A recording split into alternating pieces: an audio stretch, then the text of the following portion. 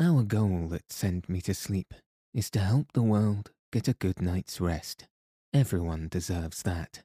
So if you're enjoying the show, please make sure that you've followed the podcast on Spotify, Apple Podcasts, and any other podcast player you use. And if you have a moment, review the show on Apple Podcasts. All of this helps the show reach new listeners. Thank you so much for your support. Welcome to Send Me to Sleep, the place to find a good night's rest. My name's Andrew. I'm here to calm your mind and help you relax into a peaceful night's sleep. I'm going to do that by reading you a story. Tonight, I'll be reading chapters 22 and 23 of TikTok of Oz by L. Frank Baum. In the last chapter, Betsy and friends finally rescued Shaggy Man's brother from the metal forest. Tonight's story will be one of transformation, reformation, and commiseration. First, let's make sure we're as comfortable as we can be and ready to fall asleep. If you haven't already, find a nice place to get cozy, be it in a chair, in your bed, or elsewhere. It's also important to make sure we're nicely warm during these cold winter nights. And if we find we don't have the means to do that, long, deep breaths are something that can sometimes help warm our bodies. We all fall asleep in our own time and in our own way. So while you're on your path to sleep tonight, all you'll need to do is follow the sound of my voice. And now, let your eyes fall heavy and your breath soften as we settle in for a peaceful night's sleep.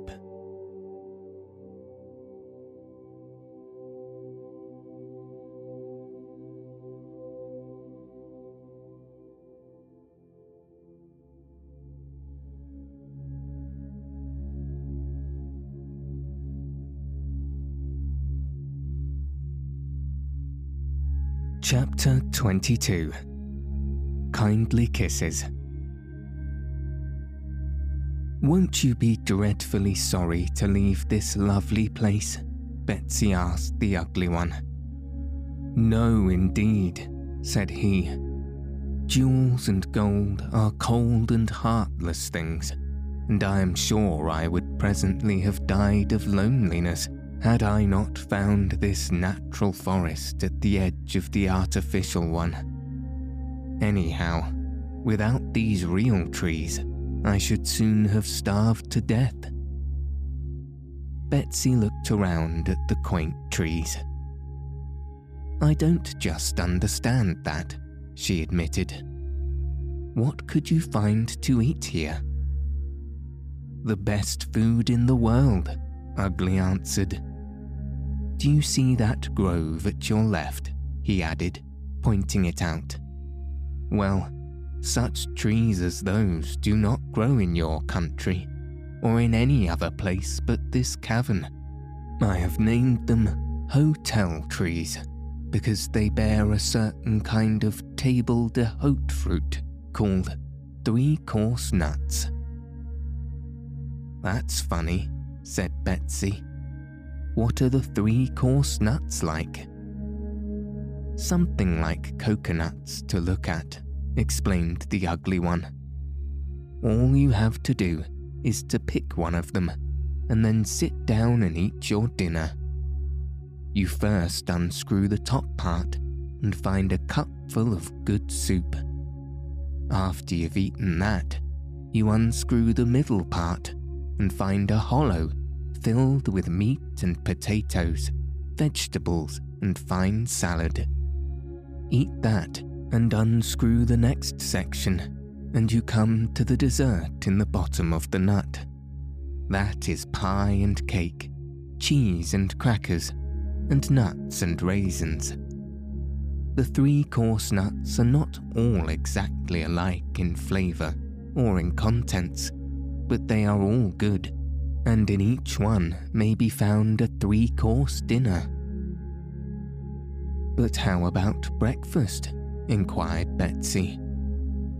"Why, there are breakfast trees for that, which grow over there at the right. They bear nuts, like the others, only the nuts contain coffee or chocolate instead of soup, oatmeal instead of meat and potatoes, and fruit instead of dessert. Sad as has been my life in this wonderful prison, I must admit that no one could live more luxuriously in the best hotel in the world than I have lived here. But I will be glad to get into the open air again and see the good old sun and the silvery moon and the soft green grass and the flowers that are kissed by the morning dew. Ah, how much more lovely are those blessed things than the glitter of gems or the cold gleam of gold." "Of course," said Betsy. "I once knew a little boy who wanted to catch the measles because all the little boys in his neighbourhood but him had it, and he was really unhappy because he couldn't catch 'em, try as he would. So I'm pretty certain that things we want and can't have are not good for us. Isn't that true, Shaggy?" "Not always, my dear," he gravely replied. "If we didn't want anything, we would never get anything, good or bad. I think our longings are natural, and if we act as nature prompts us, we can't go far wrong." "For my part," said Queen Anne, "I think the world would be a dreary place without the gold and jewels." "All things are good in their way," said Shaggy, "but we may have too much of a good thing, and I have noticed that the value of anything depends on how scarce it is and how difficult it is to obtain." "Pardon me for interrupting you," said King Calico, coming to their side. "But now that we have rescued Shaggy's brother, I would like to return to my royal cavern. Being the king of the gnomes, 'tis my duty to look after my restless subjects and see that they behave themselves." So they all turned and began walking through the metal forest to the other side of the great domed cave, where they had first entered it. Shaggy and his brother walked side by side, and both seemed rejoiced that they were together after their long separation. Betsy didn't dare look at the polka-dot handkerchief for fear she would laugh aloud, so she walked behind the 2 brothers and led Hank by holding fast to his left ear. When at last they reached the place where the passage led to the outer world, Queen Anne said, in a hesitating way that was unusual with her, "I have not conquered this gnome country, nor do I expect to do so, but I would like to gather a few of these pretty jewels before I leave this place." "Help yourself, ma'am," said King Calico, and at once the officers of the army took advantage of his royal permission and began filling their pockets, while Anne tied a lot of diamonds in a big handkerchief. This accomplished, they all entered the passage, the gnomes going first to light the way with their torches. They had not proceeded far when Betsy exclaimed, "Why, there are jewels here too!" All eyes were turned upon the ground, and they found a regular trail of jewels strewn along the rock floor. "This is queer," said Calico, much surprised. "I must send some of my gnomes to gather up these gems and replace them in the metal forest where they belong. I wonder how they came to be here." All the way along the passage, they found this trail of jewels, but when they neared the end, the mystery was explained. For there, squatting upon the floor with his back to the rock wall, sat old Ruggedo, puffing and blowing as if he was all tired out. Then they realized it was he who had scattered the jewels from his many pockets, which one by one had burst with the weight of their contents as he had stumbled along the passage. "But I don't mind," said Ruggedo with a deep sigh. "I now realize that I could not have carried such a weighty load very far, even had I managed to escape from the passage with it. The woman who sewed the pockets on my robe used poor thread, for which I shall thank her." "Have you any jewels left?" inquired Betsy. He glanced into some of the remaining pockets. "A few," said he, "but they will be sufficient to supply my wants, and I no longer have any desire to be rich. If some of you will kindly help me to rise, I'll get out of here and leave you, for I know you all despise me and prefer my room to my company." Shaggy and Calico raised the old king to his feet when he was confronted by Shaggy's brother, whom he now noticed for the first time. The queer and unexpected appearance of the ugly one so startled Ruggedo that he gave a wild cry and began to tremble, as if he had seen a ghost. Who is this?" he faltered. "I am that helpless prisoner whom your cruel magic transformed from a handsome man into an ugly one," answered Shaggy's brother in a voice of stern reproach. "Really, Ruggedo," said Betsy, "you ought to be ashamed of that mean trick." "I am, my dear," admitted Ruggedo, who was now as meek and humble as formerly he had been cruel and vindictive. "Then," returned the girl, "you'd better do some more magic and give the poor man his own face back." "I wish I could," answered the old king, "but you must remember that Tititi Hoochoo has deprived me of all my magic powers. However, I never took the trouble to learn just how to break the charm I cast over Shaggy's brother, for I intended he should always remain ugly." "Every charm," remarked pretty Polychrome, "has its antidote, and if you knew this charm of ugliness, Ruggedo, you must have known how to dispel it." He shook his head. "If I did, I've forgotten it," he stammered regretfully. "Try to think," pleaded Shaggy anxiously. "Please try to think." Ruggedo ruffled his hair with both hands, sighed, slapped his chest, rubbed his ear, and stared stupidly around the group. "I've a faint recollection that there was one thing that would break the charm," said he. "But misfortune has so addled my brain that I can't remember what it was." "See here, Ruggedo," said Betsy sharply. "We've treated you pretty well so far, but we won't stand for any nonsense, and if you know what's good for yourself, you'll think of that charm." "Why?" he demanded, turning to look wonderingly at the little girl. "Because it means so much to Shaggy's brother. He's dreadfully ashamed of himself, the way he is now, and you're to blame for it. Fact is, Ruggedo, you've done so much wickedness in your life that it won't hurt you to do a kind act now."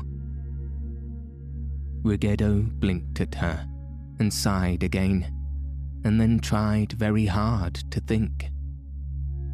"I seem to remember, dimly," said he, "that a certain kind of kiss will break the charm of ugliness." "What kind of kiss?" "What kind? Why, it was either the kiss of a mortal maid, or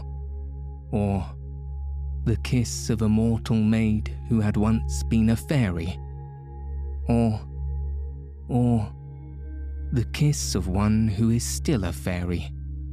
I can't remember which. But of course, no maid, mortal or fairy, would ever consent to kiss a person so ugly, so dreadfully, fearfully, terribly ugly as Shaggy's brother." "I'm not so sure of that," said Betsy with admirable courage. "I'm a mortal maid, and if it is my kiss that will break this awful charm, I'll do it." "Oh, you really couldn't," protested Ugly. "I would be obliged to remove my mask, and when you saw my face, nothing could induce you to kiss me, generous as you are." "Well, as for that," said the little girl, "I needn't see your face at all. Here's my plan. You stay in this dark passage, and we'll send away the gnomes with their torches. Then you'll take off the handkerchief, and I'll kiss you." "This is awfully kind of you, Betsy," said Shaggy gratefully. "Well, it surely won't kill me," she replied. "And if it makes you and your brother happy, I'm willing to take some chances." So Calico ordered the torchbearers to leave the passage, which they did by going through the rock opening. Queen Anne and her army also went out, but the others were so interested in Betsy's experiment that they remained grouped at the mouth of the passageway. When the big rock swung into place, closing tight the opening, they were left in total darkness. "Now then," called Betsy in a cheerful voice, "have you got that handkerchief off your face, Ugly?" "Yes," he replied. "Well, where are you then?" she asked, reaching out her arms. "Here," said he. "You'll have to stoop down, you know." He found her hands and clasped them into his own, stooped until his face was near to that of the little girl. The others heard a clear, smacking kiss, and then Betsy exclaimed, "There, I've done it, and it didn't hurt a bit." "Tell me, dear brother, is the charm broken?" asked Shaggy. "I do not know," was the reply. "It may be, or it may not be. I cannot tell." "Has anyone a match?" inquired Betsy. "I have several," said Shaggy. "Then let Ruggedo strike one of them and look at your brother's face while we all turn our backs. Ruggedo made your brother ugly, so I guess he can stand the horror of looking at him if the charm isn't broken." Agreeing to this, Ruggedo took the match and lighted it. He gave one look, then blew out the match. "Ugly as ever," he said with a shudder. "So it wasn't the kiss of a mortal maid after all." "Let me try," proposed the Rose Princess in her sweet voice. "I am a mortal maid who was once a fairy. Perhaps my kiss will break the charm." Files did not wholly approve of this, but he was too generous to interfere. So the Rose Princess felt her way through the darkness to Shaggy's brother and kissed him.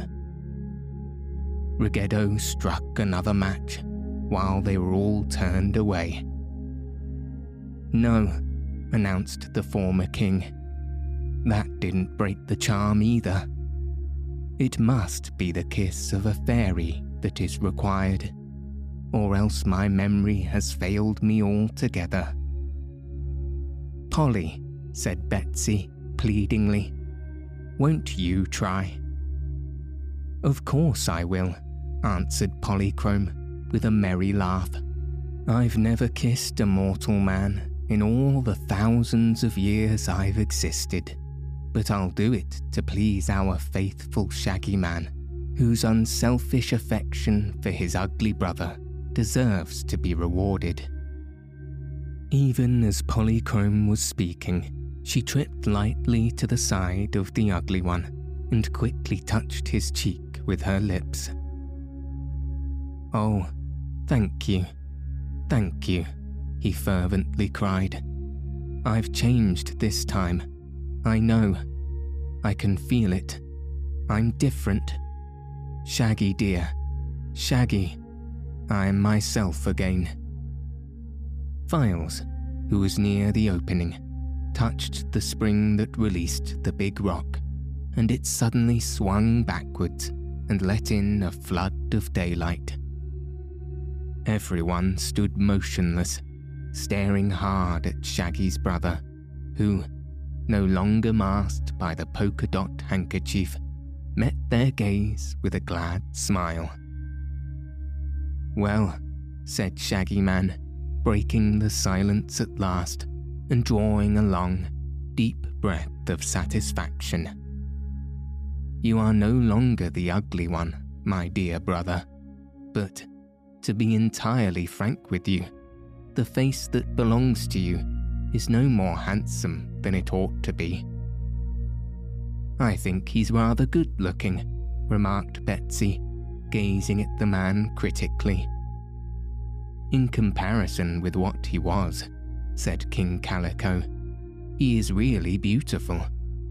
You, who never beheld his ugliness, may not understand that, but it was my misfortune to look at the ugly one many times, and I say again that, in comparison with what he was, the man is now beautiful."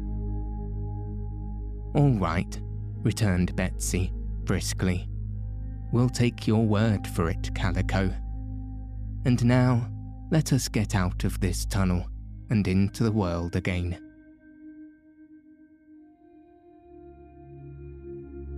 Chapter 23. Ruggedo Reforms.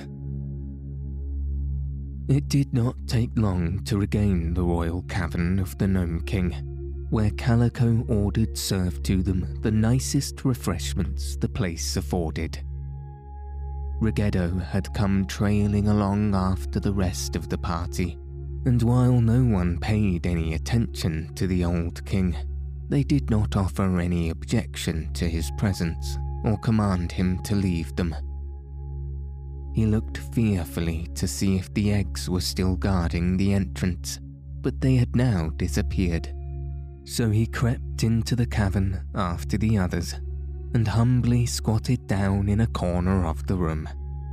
There, Betsy discovered him. All the little girl's companions were now so happy at the success of Shaggy's quest for his brother, and the laughter and merriment seemed so general that Betsy's heart softened towards the friendless old man who had once been their bitter enemy, and she carried to him some of the food and drink. Ruggedo's eyes filled with tears at the unexpected kindness. He took the child's hand in his own and pressed it gratefully. "Look here, Calico," said Betsy, addressing the new king. "What's the use of being hard on Ruggedo? All his magic power is gone, so he can't do any more harm, and I'm sure he's sorry he acted so badly to everyone." "Are you?" asked Calico, looking down at his former master. "I am," said Ruggedo. "The girl speaks truly. I'm sorry, and I'm harmless. I don't want to wander through the wide world on top of the ground, for I'm a gnome. No gnome can ever be happy any place but underground." "That being the case," said Calico, "I will let you stay here as long as you behave yourself. But if you try to act badly again, I shall drive you out, as Tititi Hoochoo has commanded, and you'll have to wander." "Never fear, I'll behave," promised Ruggedo. "It is hard work being a king, and harder still to be a good king. But now that I am a common gnome, I'm sure I can lead a blameless life." They were all pleased to hear this, and to know that Ruggedo had really reformed. "I hope he'll keep his word," whispered Betsy to Shaggy. "But if he gets bad again, we will be far away from the Gnome Kingdom, and Calico will have to tend to the old gnome himself." Polychrome had been a little restless during the last hour or two. The lovely daughter of the rainbow knew that she had now done all in her power to assist her Earth friends, and so she began to long for her sky home. "I think," she said, after listening intently, "that it is beginning to rain. The Rain King is my uncle, and perhaps he has read my thoughts and is going to help me. Anyway, I must take a look at the sky and make sure." So she jumped up and ran through the passage to the outer entrance, and they all followed after her and grouped themselves on a ledge of the mountainside. Sure enough, dark clouds had filled the sky, and slow, drizzling rain had set in. "It can't last for long," said Shaggy, looking upward, "and when it stops, we shall lose the sweet little fairy we have learned to love. Alas," he continued, after a moment, "the clouds are already breaking in the west, and, see, isn't that the rainbow coming?" Betsy didn't look at the sky. She looked at Polychrome, whose happy, smiling face surely foretold the coming of her father to take her to the cloud palaces. A moment later, a gleam of sunshine flooded the mountain, and a gorgeous rainbow appeared. With a cry of gladness, Polychrome sprang up a point of rock and held out her arms. Straightway, the rainbow descended until its end was at her very feet, when with a graceful leap, she sprang upon it and was at once clasped in the arms of her radiant sisters, the daughters of the rainbow. But Polychrome released herself to lean over the edge of the glowing arch and nod and smile and throw a dozen kisses to her late comrades. "Goodbye," she called, and they all shouted "Goodbye" in return and waved their hands to their pretty friend. Slowly, the magnificent bow lifted and melted into the sky until the eyes of the earnest watchers saw only fleecy clouds flitting across the blue.